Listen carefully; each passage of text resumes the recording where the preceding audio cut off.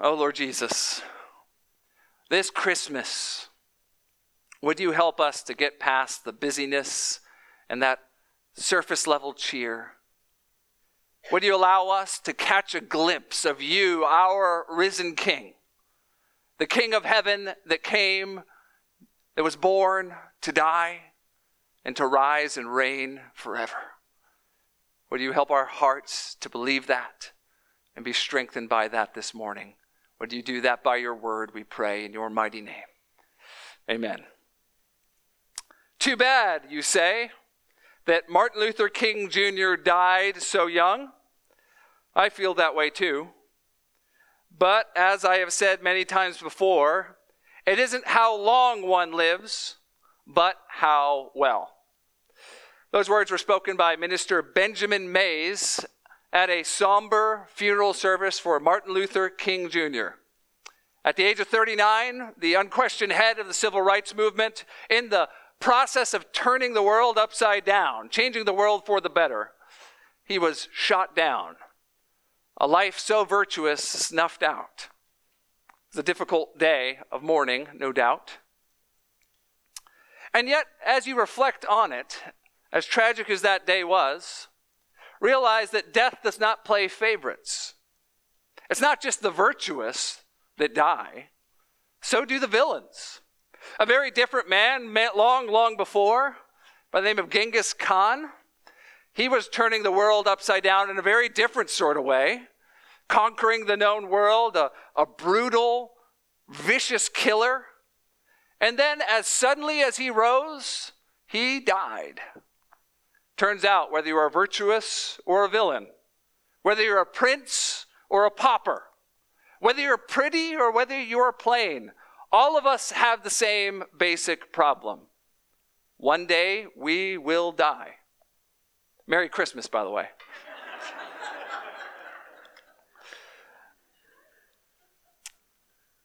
You may think that isn't fitting for a Sunday morning before Christmas, until you ask yourself, what is Christmas really about? Why is it so important for us to have peace on earth, if not for the fact that peace wasn't already here?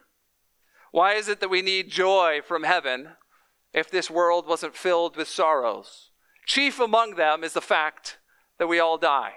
Oh, it's been going on since the first generations of humanity. People are born, they live, they die, and their light is extinguished from this world. It happens again and again through the decades, generation to generation, all of us with this same finality, this same sobriety that one day we will die. You can understand then why some people would have been unsuspecting 2,000 years ago. There was a man named Jesus of Nazareth. On a Friday, he was strung up and killed by a group of Roman soldiers. You could forgive them for thinking, well, he's just another light snuffed out of this world, another man who died. Oh, sure, there were some amazing things about his life. He was an incredible teacher. He was virtuous. There was even some miracles people claimed he did. Yet at the end of the day, he ended up the same place all the rest of us do. Dead as a doornail in a tomb. But that's what makes what happened on a Sunday 2,000 years ago, a Sunday we call Easter, so amazing. Because on that day, the man, Jesus of Nazareth, came back to life. And in so doing, he changed the world as we know it. And friend, this Christmas, he can change your life. What we see in front of us this Sunday before Christmas is the account of Jesus rising from the dead to become the risen King. We'll see that in three scenes this morning. Three scenes will show us the glory of the risen King and how that can change your life forever. The first scene is in 1 through 12.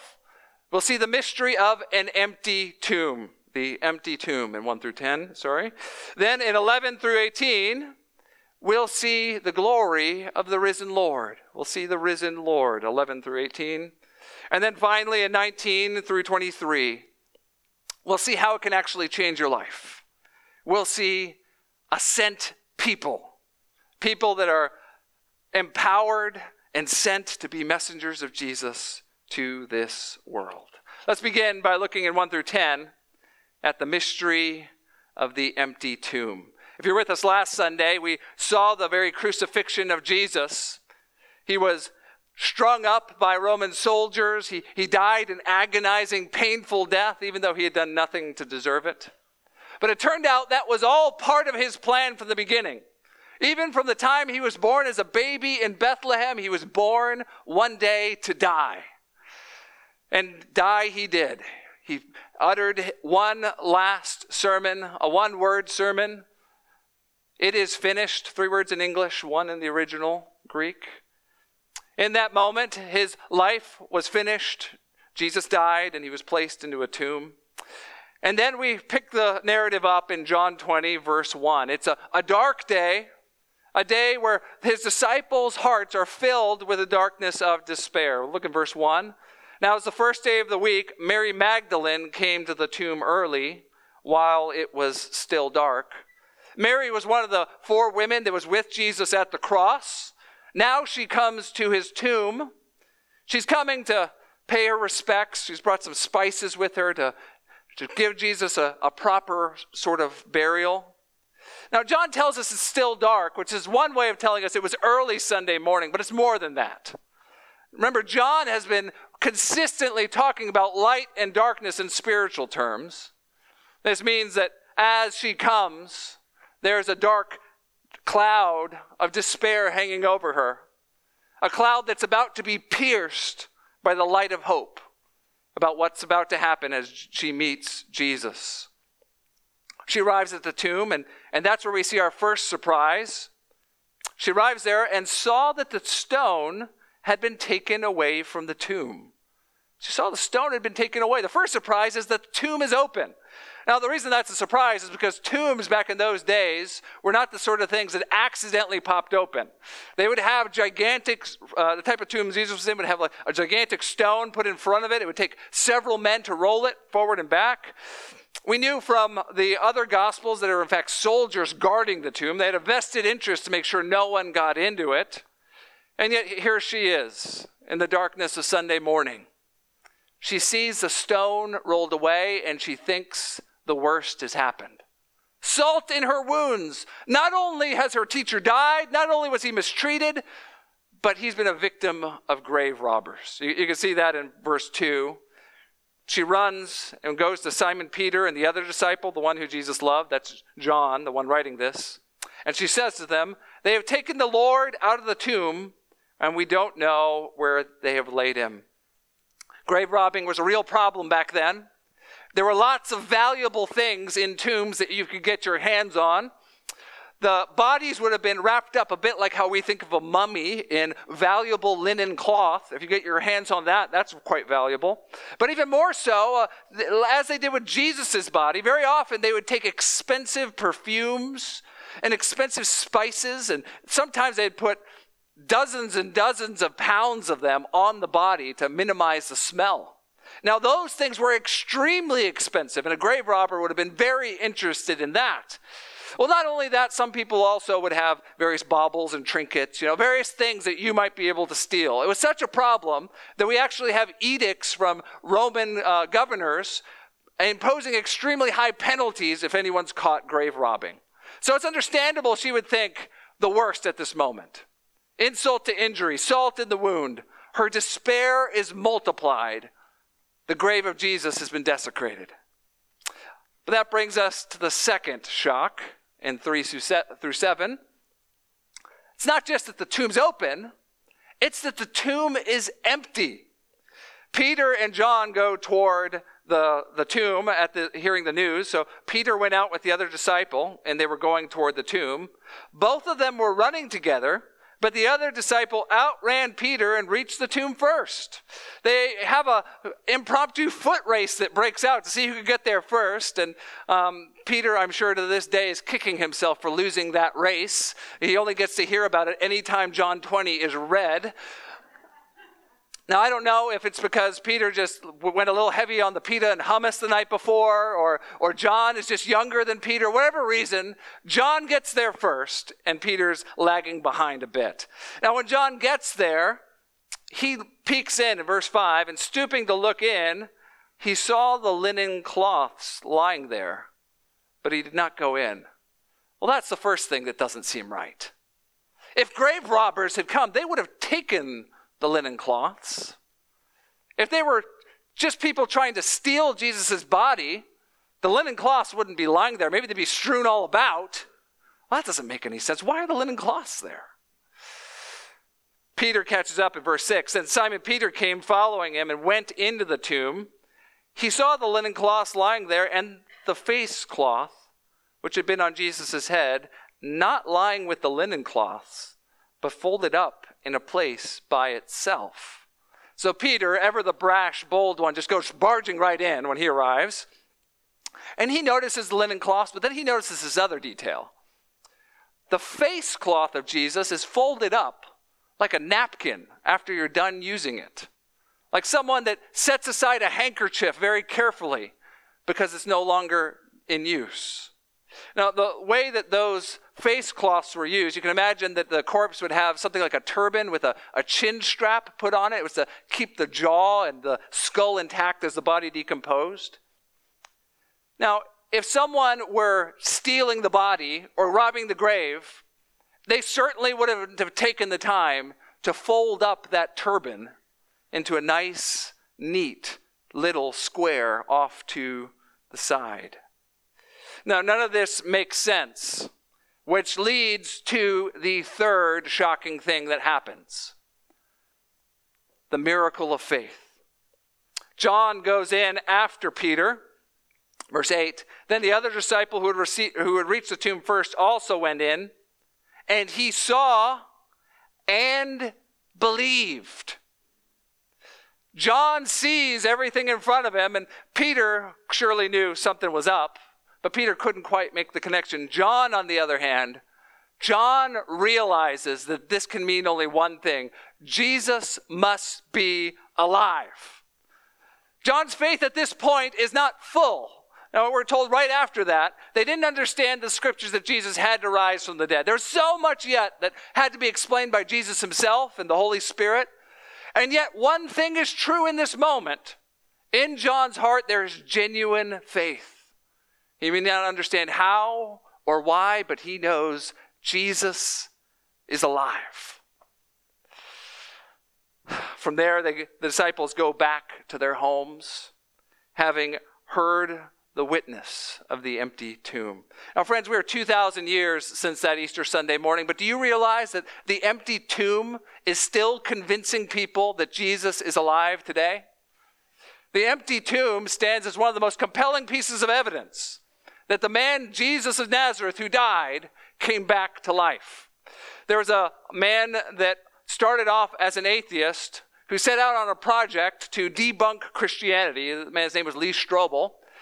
And as he dug into the evidence that he could find from the Bible and from other writings in those days, the resurrection of Jesus became one of the things that convinced him that this, in fact, must be true. The empty tomb is compelling evidence. I'll just give you one little detail related to this. If you look at how Jesus' enemies spoke about him in his day and the days after, they all assume that the tomb was empty on that day. They come up with stories about how the disciples must have stolen the body, or how it must be some big conspiracy. And all of it assumes that the tomb was actually empty because, friend, if you were trying to destroy Christianity as it was spreading, if you wanted to nip this Jesus thing right in the bud, all you had to do was pull out the body of Jesus. If it was in the tomb and everyone knew where it was, Christianity would never have taken off. But friend, if the tomb is empty, then there's no limit how far the message of Jesus could spread. That if you're here this morning and you're not a Christian, maybe you've heard people say that miracles like someone coming back from the dead could never really happen.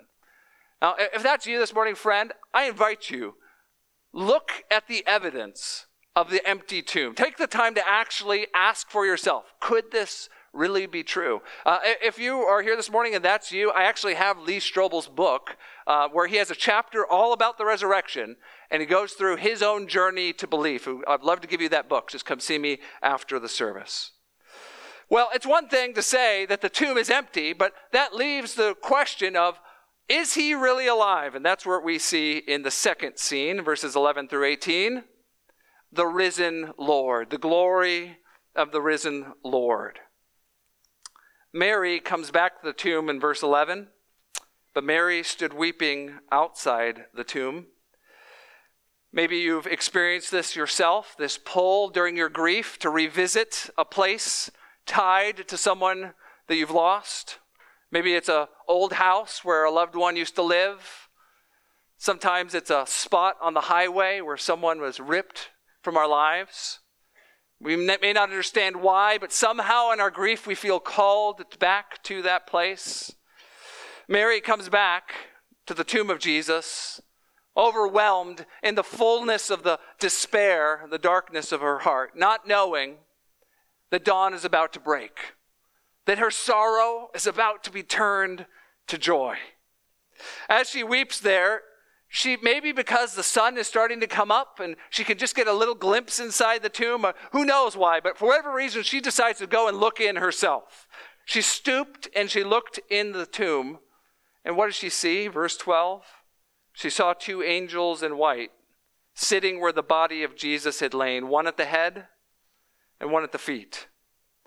Angels in the Bible are God's messengers and his agents. When angels show up, it means God is on the cusp of doing something huge, or he's already done it. Mary sees two angels.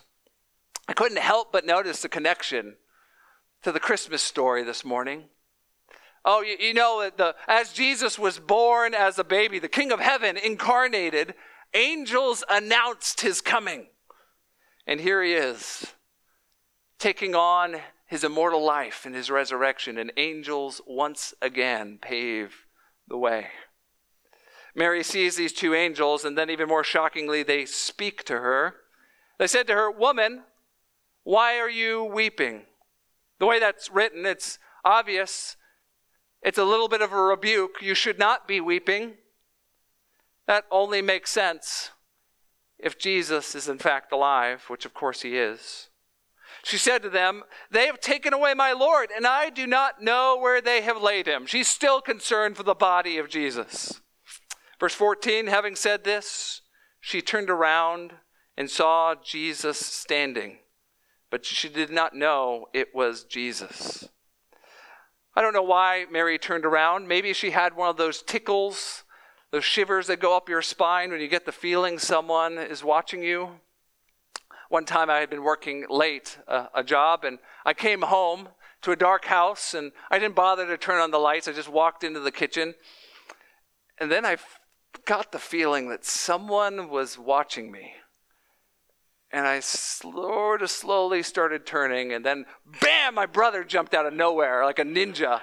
Just scared me half to death, and he's lucky I didn't take a swing at him in that moment. But you know that feeling where someone's watching you? Maybe that was going on. We don't know for sure. But for whatever reason, whether it was that or the angels are just like, "Hey, behind you." She turns around, and what does she see? Well, she sees Jesus. But she doesn't recognize him. She thinks he's the gardener. She says, verse 13, "The woman, why are you weeping?" She said to him, "They've taken away my Lord. I do not know where they've laid him." Having said this, she turned around and saw Jesus standing, but she did not know it was Jesus. Jesus said to her, "Woman, why are you weeping? Whom are you seeking?" She asks him two questions. He asks her two questions. He repeats the question of the angels, same implication, you should not be weeping. And then he asks a question so profound that it crosses 2,000 years and requires each of us to answer. Whom are you seeking? Friend, who are you seeking this Christmas? Are you seeking family and friends? Are you seeking a romantic partner? Are you seeking self-fulfillment? Or are you seeking the King whom Christmas is about, the risen Jesus? She doesn't understand what she's seeing. Her response shows that. She says to him, "Sir, if you've carried him away, tell me where you have laid him, and I will take him away." She thinks he's the gardener. She's trying desperately to find where his body is out of love and a pure heart. What she doesn't know is she is just a moment away from that very heart being invaded by perfect peace from heaven itself, as Jesus reveals himself to her and changes her life forever. All it takes is one word, her name, Mary. Mary. And in a word, she knows exactly who is speaking to her. Jesus said to her, "Mary." She turned and said to him in Aramaic, "Rabboni," which means teacher. There's no doubt who it is anymore. I know it's Jesus, and he is alive. You can't help but think of what Jesus said back in John 10. He said he's the good shepherd, that he knows each and every one of his sheep by name, and that when he calls them by name, they know the shepherd's voice. Friend, when you hear the Savior utter your name, your heart comes to life. In that moment, her sorrow was immediately replaced with joy. Whether she understood everything or not, she knew this much: Jesus is alive, and that must mean it's all going to be all right. Now, verse 17 is one of the most difficult interpretive knots to untie in the whole Bible. Jesus said to her, "Do not cling to me, for I have not yet ascended to the Father, but go to my brothers and say to them, I am ascending to my Father and your Father, to my God and your God." Now, the difficulty in this verse is twofold. One is, what does he mean by "don't cling to me"? And then second, what does he mean by "I have not yet ascended"? Now, both of those questions have a multitude of different answers, and when you combine those two different answers, you end up with interpretive spaghetti. I will spare you the details, except to say I think the most plausible explanation that makes the most sense is that Jesus is telling her, you don't have to worry, I'm about to leave. You don't have to hang on to my ankle to keep me from walking away. I'm not going to disappear in front of you. Now, Jesus had 40 more days where he would repeatedly show himself to the various disciples. He hadn't yet ascended to the Father, but he had begun that process. But when his final departure came, it would be abundantly clear to his disciples when it was coming. He was telling Mary, this joy that you have, it's not going to run away. You don't have to hold on to my ankle. Maybe you have had a small one in your house that gets the feeling that you might be leaving, and so they latch onto your leg for dear life. Maybe they'll say, "Where are you going?" Or in my daughter's case, she'll say, "You're not going anywhere." Jesus is telling her, you don't have to worry. There'll be plenty of time for your joy to be fulfilled. My fellowship with you is only beginning.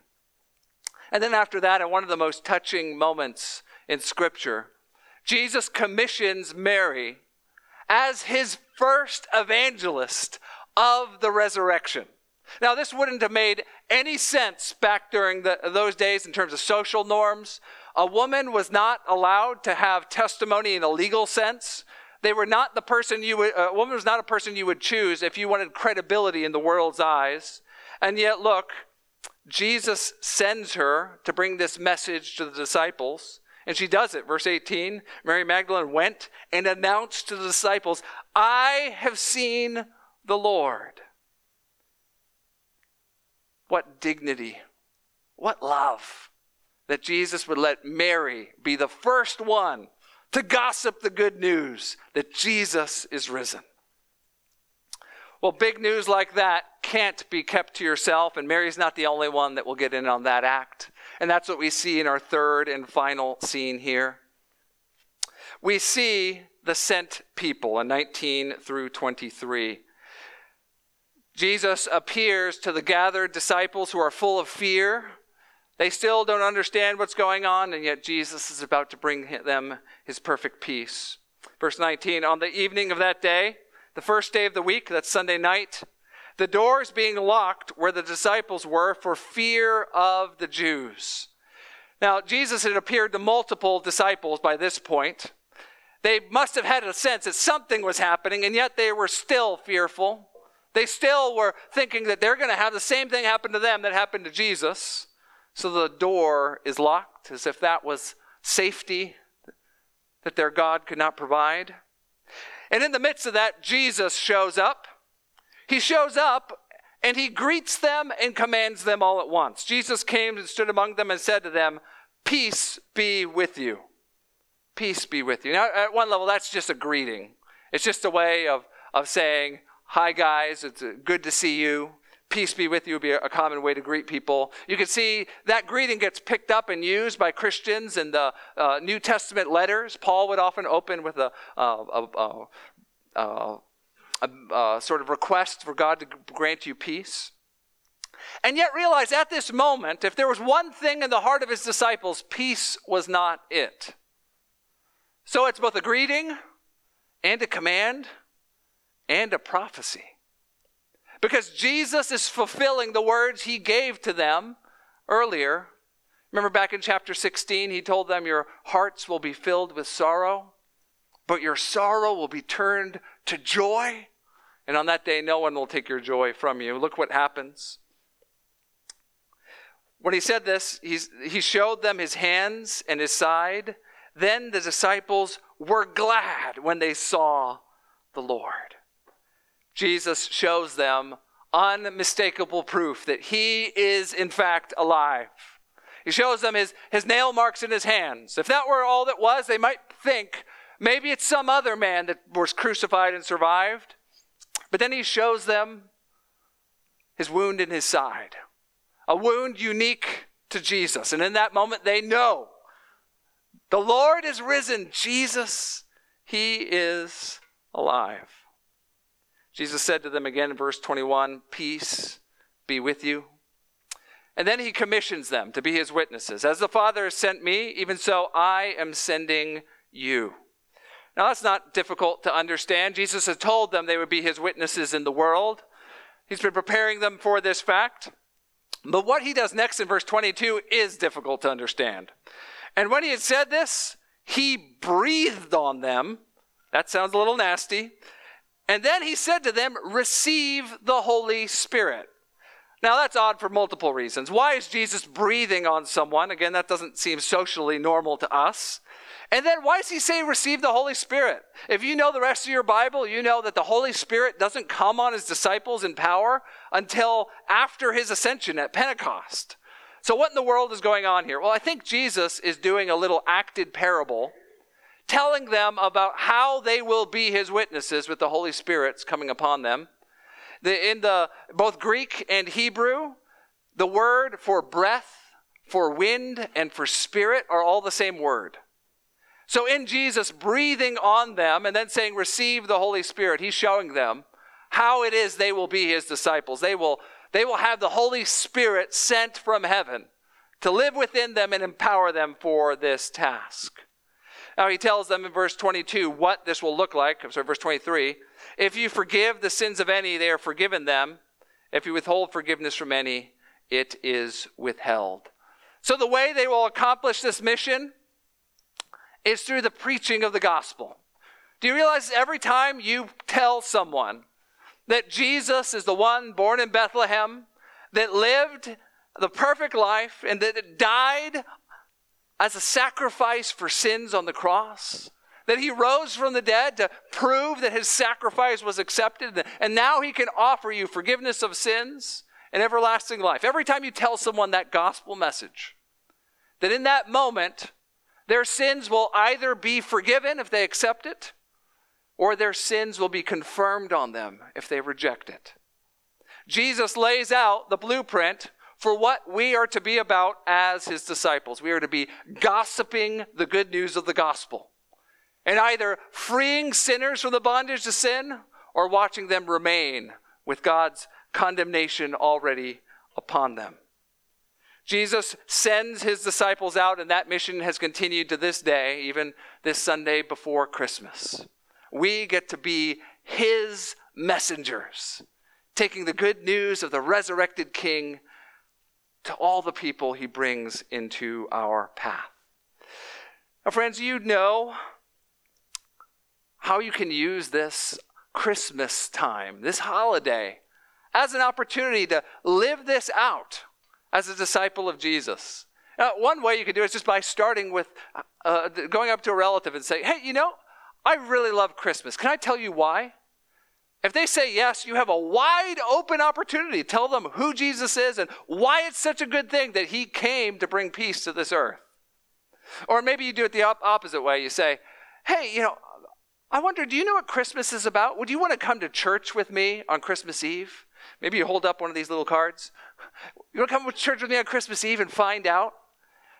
You have a whole holiday built around the coming of Jesus to this world.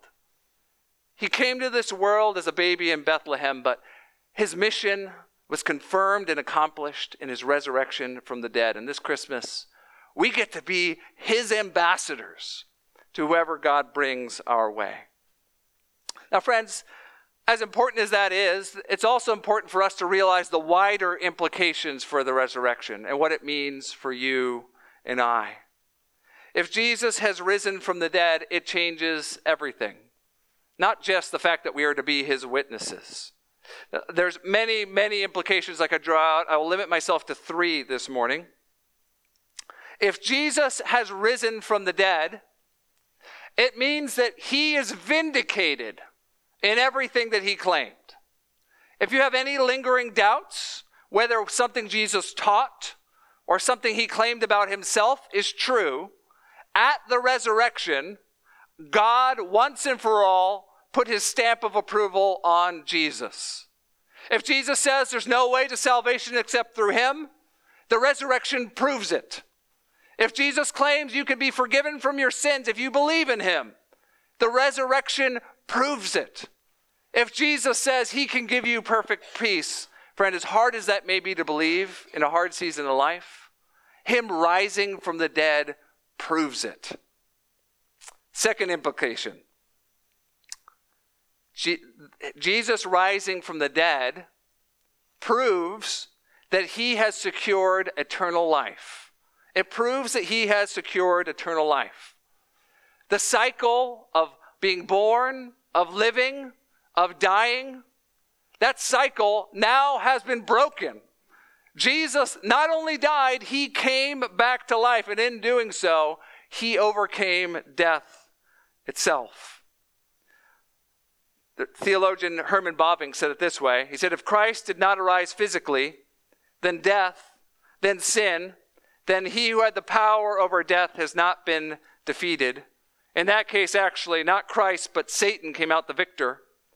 According to Scripture, the significance of the physical resurrection of Christ is inexhaustibly rich.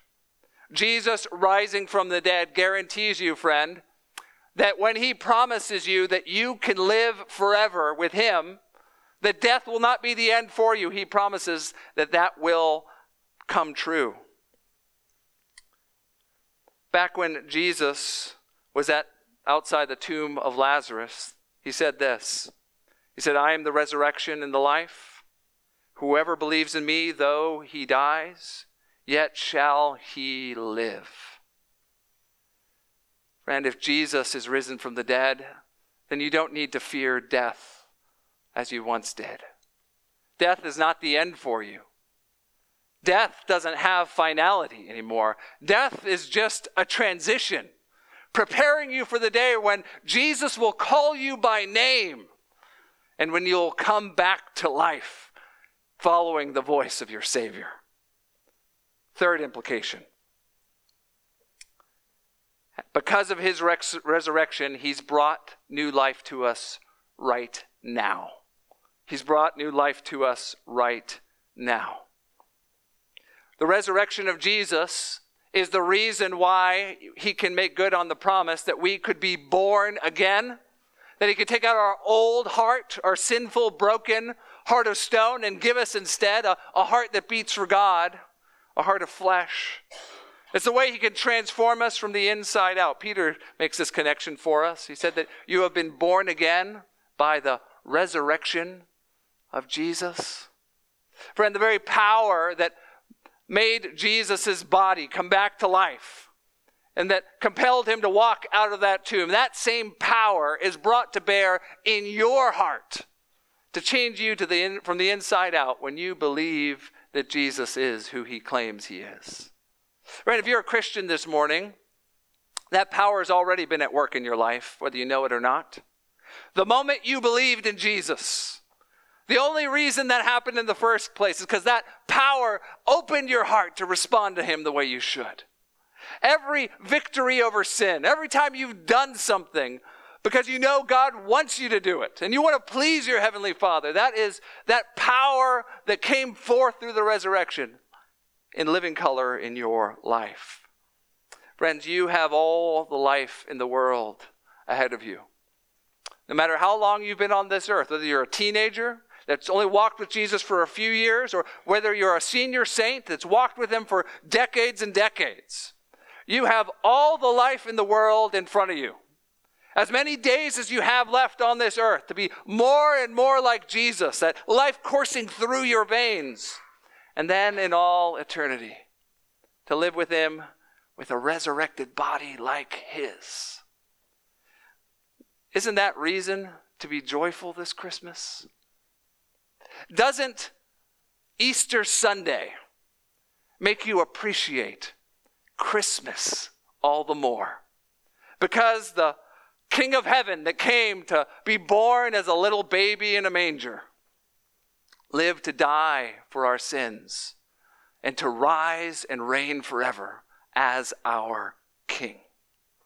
So brothers and sisters, let's worship him this Christmas.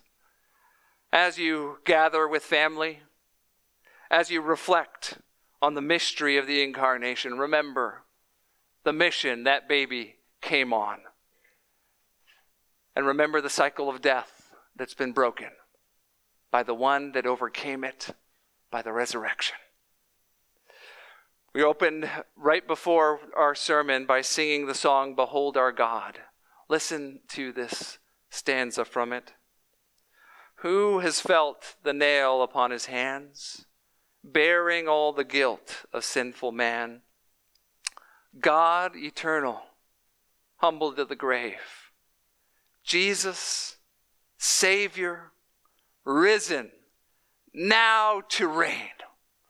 Brothers and sisters, this Christmas, let your heart not be troubled. Let the peace of the risen King dwell within you. Let's pray.